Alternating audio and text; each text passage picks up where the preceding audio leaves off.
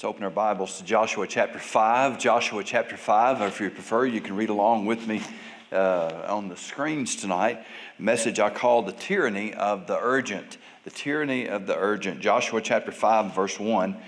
So it was when all the kings of the Amorites who were on the west side of the Jordan and all the kings of the Canaanites who were by the sea heard that the Lord had dried up the waters of the Jordan from before the children of Israel until we had crossed over, that their heart melted, and there was no spirit in them any longer because of the children of Israel.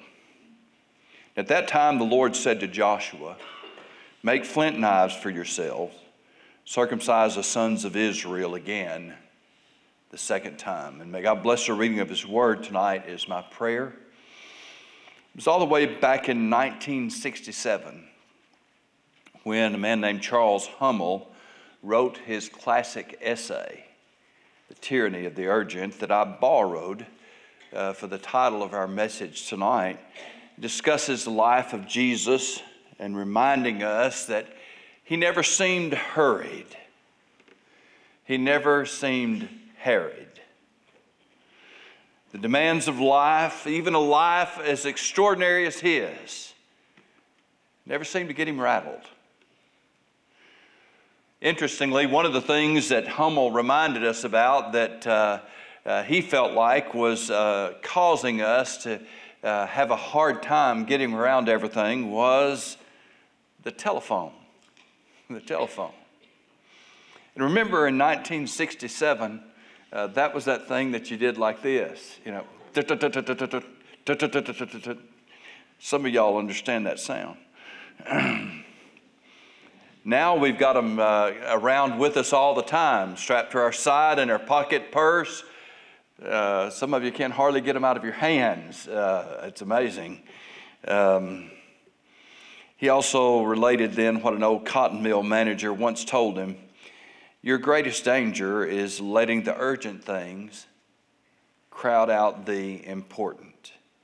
I'm not going to read all of his essay to you, of course, tonight. You can look that up after church. You can look it up and read it. It's worth the time.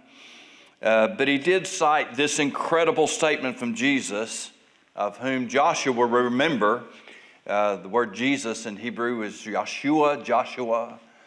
Joshua is a type of Jesus Christ. And Jesus said in John chapter 17 and verse 4, "I have glorified you on the earth. I have finished the work which you have given me to do." I have glorified you on earth. I have finished the work you gave me to do.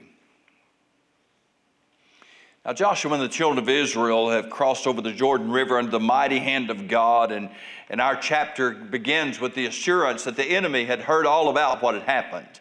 After all, they were monitoring this crowd of people that was approaching. They knew they were coming.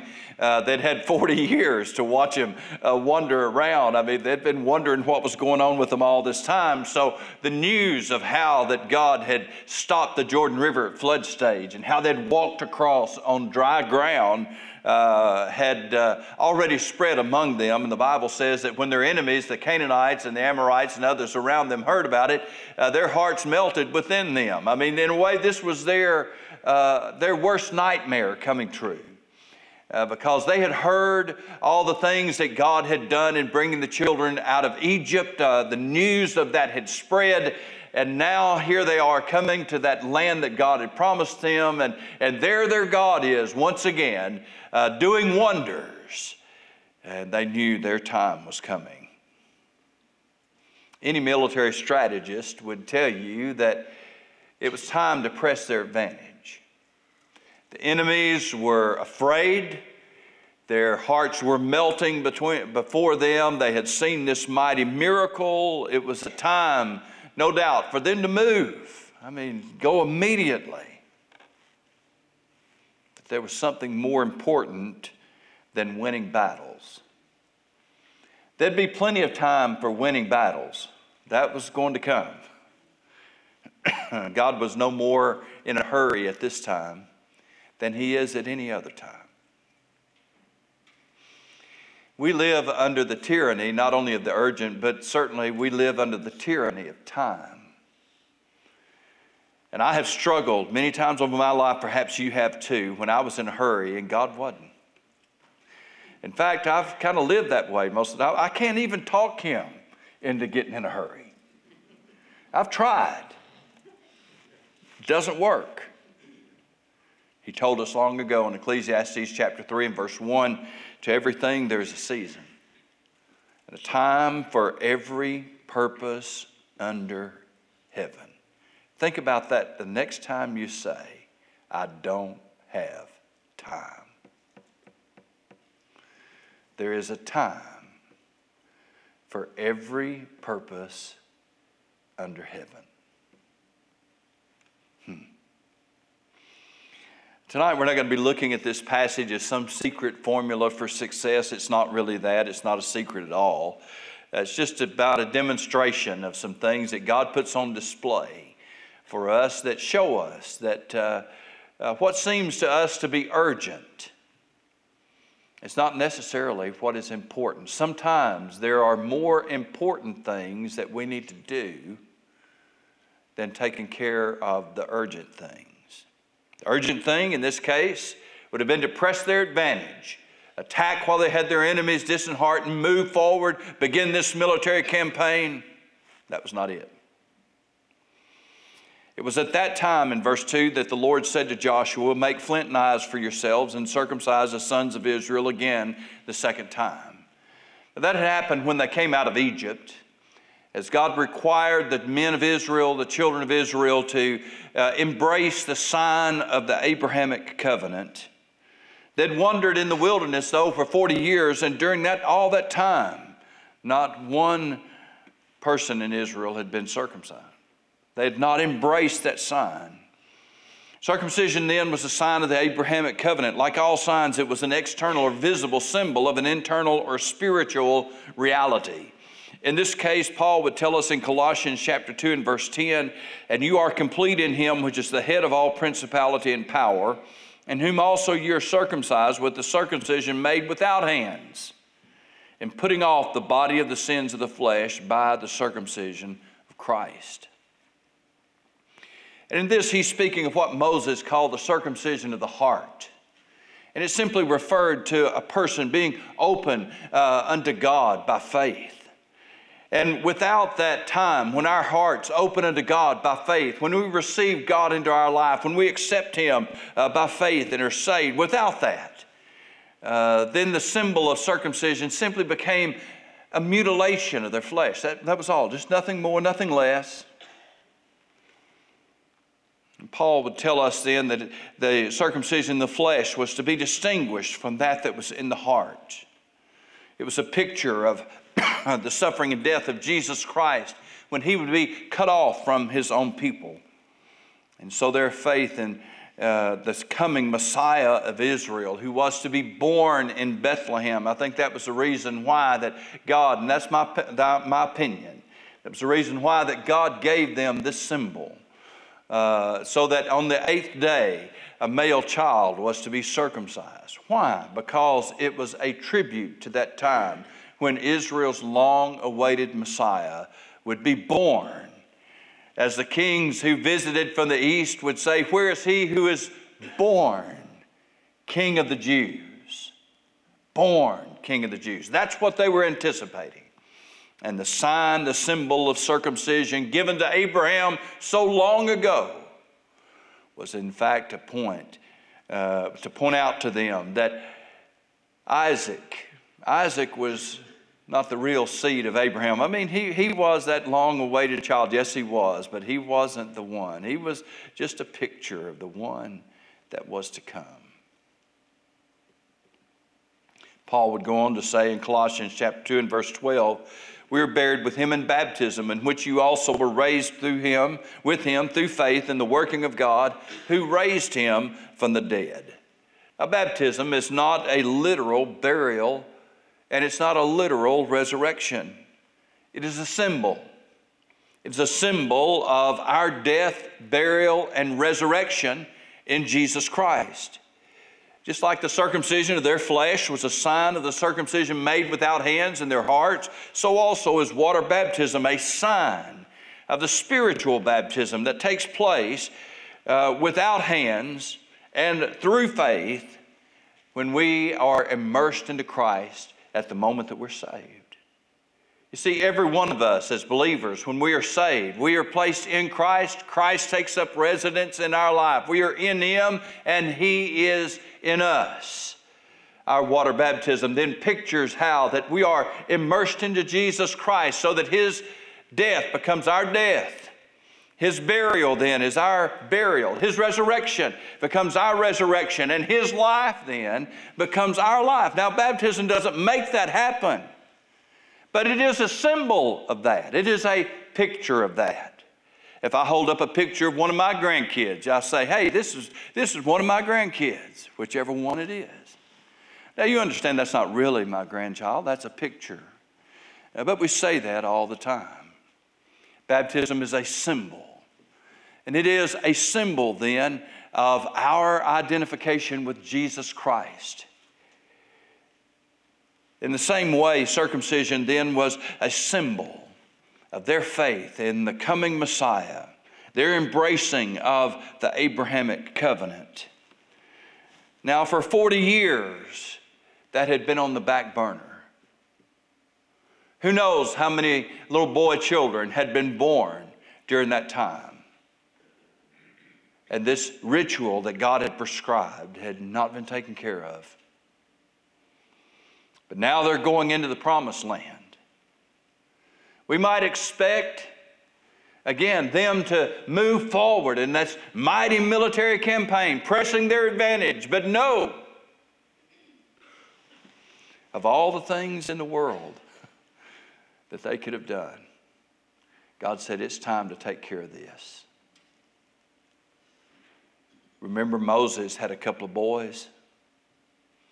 Remember the time God stopped him on the road, going to deliver the people of Israel? But no, there was something more important for Moses to do. And this ritual then had to be performed in accordance with God's plan. There's a lot of things we might push into the background of life. Things that we may decide for whatever reason are not that important. Things we may decide for whatever reason, they can wait. Unfortunately, a lot of times those things are the things of God. But from time to time, God stops us in our tracks and says, let's take care of this. When He does, that's a message we better listen to.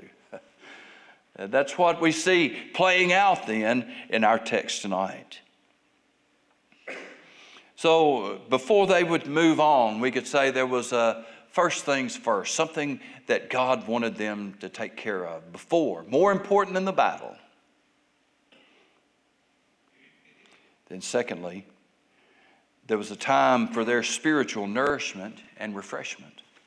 The children of Israel encamped in Gilgal and kept the Passover on the 14th day of the month at even in the plains of Jericho.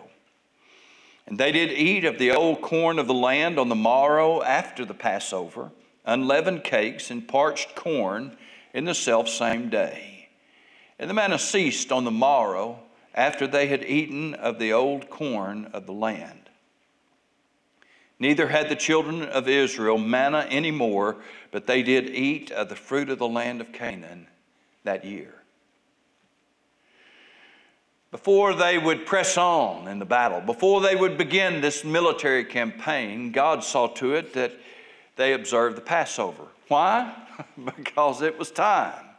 It was time. 14th day of the month Nisan. Every single year of the Jewish calendar, they observed the Passover. Passover, like any date like that, might fall on different days of the week. You know how that is in a calendar. It's just like the 25th of December, I think we'll celebrate this year. And it may fall on whatever day of the week that it falls on. 14th day of Nisan was just exactly like that. The Passover was when it was celebrated. So they celebrated the Passover because it was time. What did that represent to them? Well, of course, it goes back to the time when God delivered them out of the land of Egypt, as the death angel would pass throughout the land of Egypt, and all of the firstborn of all of the Egyptians would perish. But the blood of the Lamb was put over the doorposts of their homes so that the angel of death passing through the land would pass over them.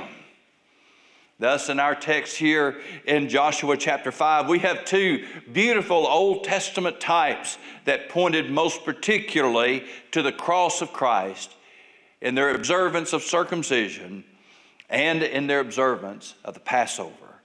1 Corinthians chapter 5 and verse 7 says, Christ our Passover is sacrificed for us. Why don't we observe Passover in the New Testament? Because Christ our Passover is sacrificed for us. After the Passover was concluded, it was also called the Feast of the Unleavened Bread. That lasted for 14 days. The Bible says they ate some parched corn left over from the previous time of harvest in the land of Canaan. Now, I'm not sure what parched corn is, but it kind of sounds like grits to me. Grits. Y'all like grits? I love grits. I do. White corn made into hominy, ground up into grit. I love it. I love it. All it needs is salt and pepper and butter. Wonderful stuff. Now, I'm not sure whether they had grits or not. I just kind of pictured that in my mind. Well, it's parched corn. That doesn't sound very appetizing. I bet they ground it up and made it into grits. I just imagine that. Whatever it was, after 40 years of having manna for breakfast, lunch, and supper, I imagine it tasted pretty good to them. And after that, after they ate of the fruit of the land, the Bible says, the manna stopped. Now, eating is something we have to do every day, and most of us pray in association with that meal, and rightly so. But when Jesus taught us to pray, give us this day our daily bread, this is obviously something He intended for us to pray at the beginning of the day, not just necessarily when we sit down to eat a meal. That reminds us when we go to work tomorrow, if you start your work week on Monday, it reminds you that that job is a blessing from God, that the money you earn is a blessing from Him, that the ability then to get food, to feed yourself and to feed your family is a blessing. One we often take for granted, not these people. Remember, we're dealing with a generation of Israelites who had never known anything except manna. Day after day. I mean, they had that episode with the quail. That didn't last very long. It was manna. Day after day after day. Their world is changing.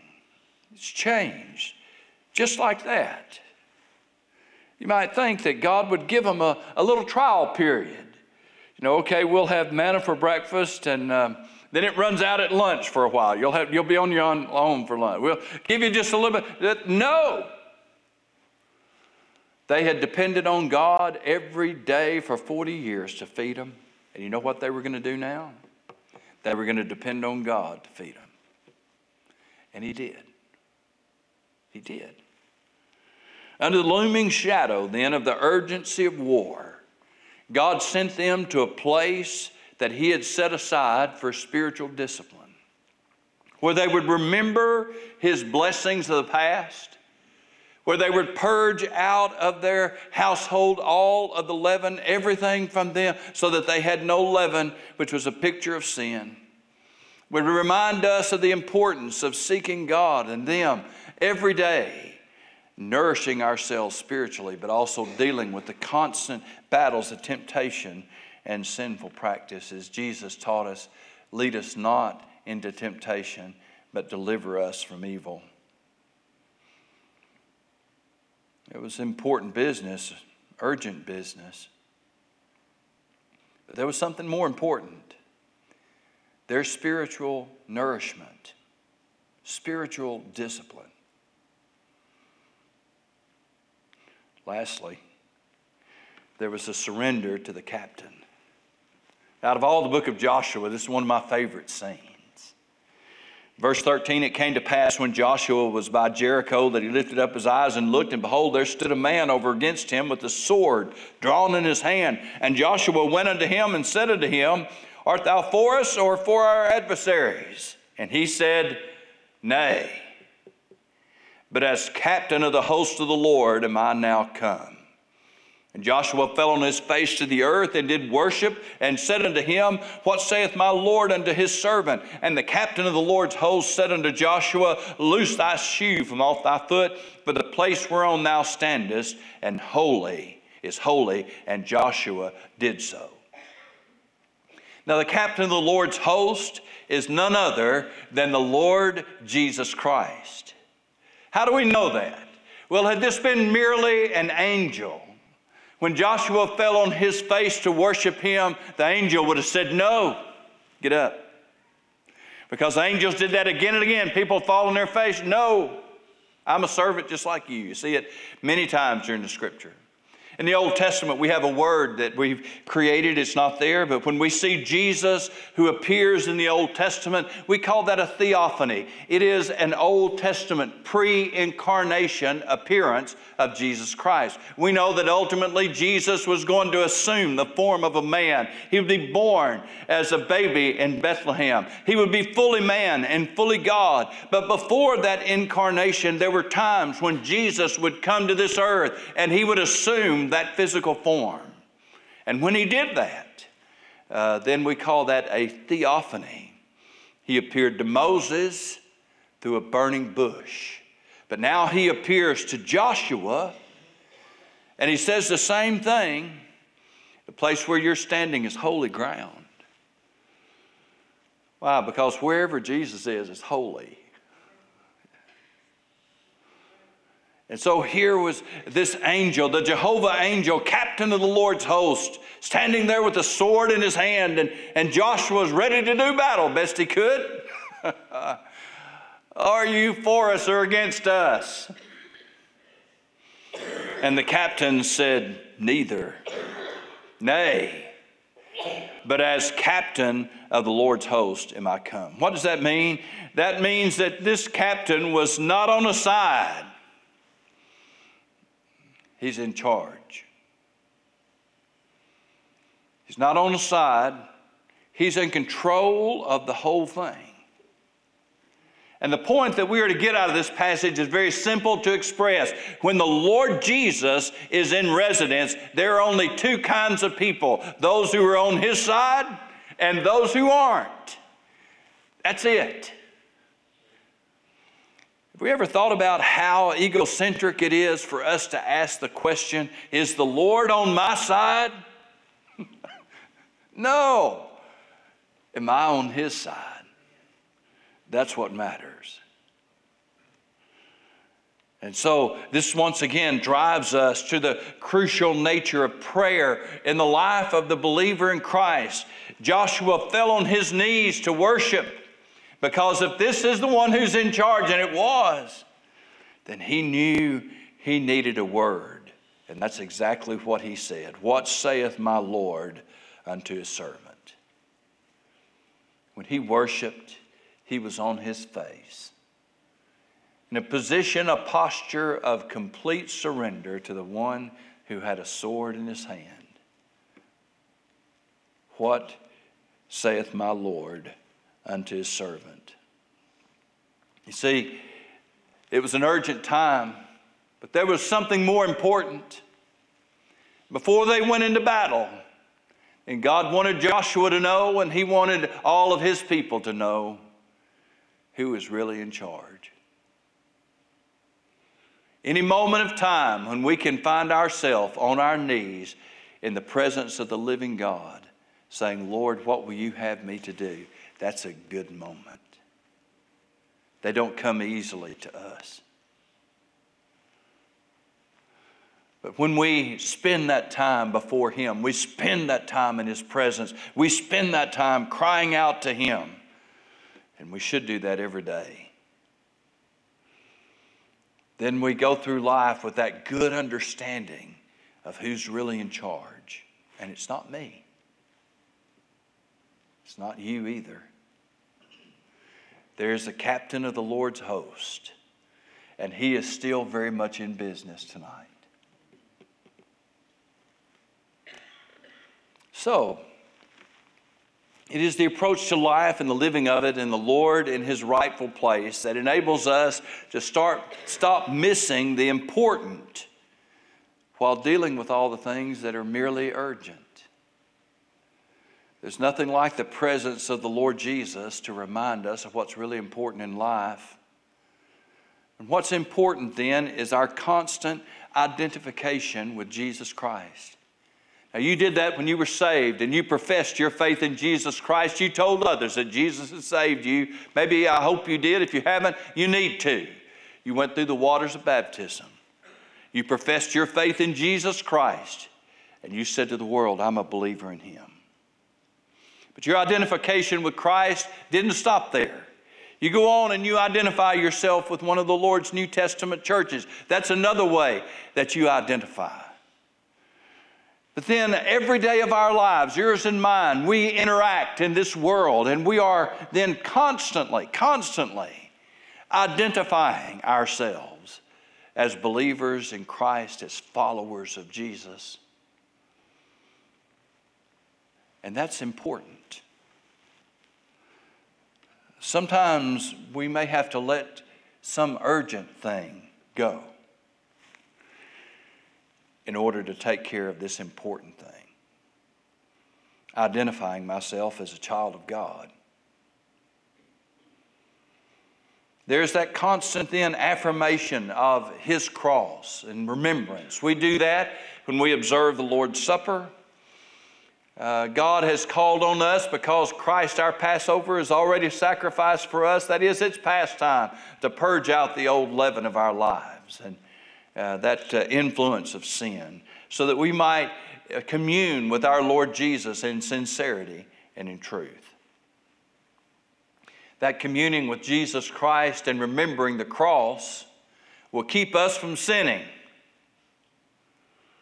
or our sin will keep us from communion with Christ and the fellowship of his cross. What's important? Sometimes we may have to let some urgent thing go so we can do what's really important. And that's spend some time at the foot of the cross, reminding ourselves what Jesus Christ has done for us. What's important then is our continual surrender to the captain of the Lord's host. When we worship at his feet, when we bow before him, when we exalt him and praise him and honor him, when we deliver unto him that sacrifice of praise and sacrifice of thanksgiving, when we honor him and worship him. Sometimes we may have to let some urgent something go in order to spend some time worshiping our Lord and Savior, so that we can ask him, Lord, what would you require of your servant? Joshua chapter 5 is a great, great passage. As God shows us, there's a lot of urgent things that sometimes need to be shoved to the background to take care of some important business.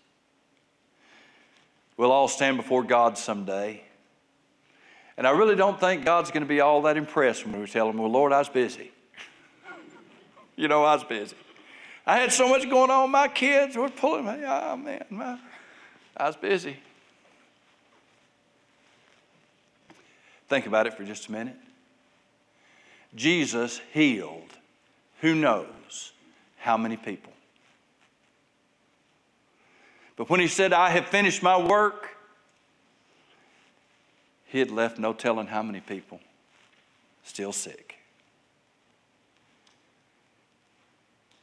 We rejoice in the fact that he went up to some graves and called people back to life. But you know what? A lot of people died and they stayed in the grave. Heal blind men. There were blind men all over Israel that he left untouched. Healed lepers. There were lepers everywhere.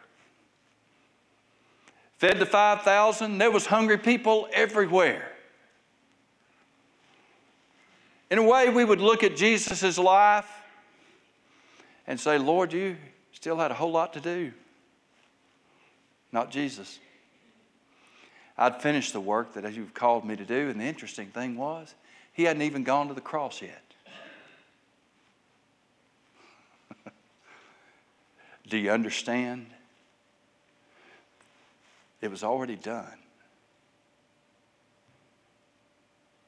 In just a few hours, he would say on Calvary, it is finished. Let's learn a great lesson from him tonight. A lot of what we think is urgent can be put behind what is truly important if we'll spend enough time before our captain on our knees saying, Lord, what would you have me to do? Let's stand together, please.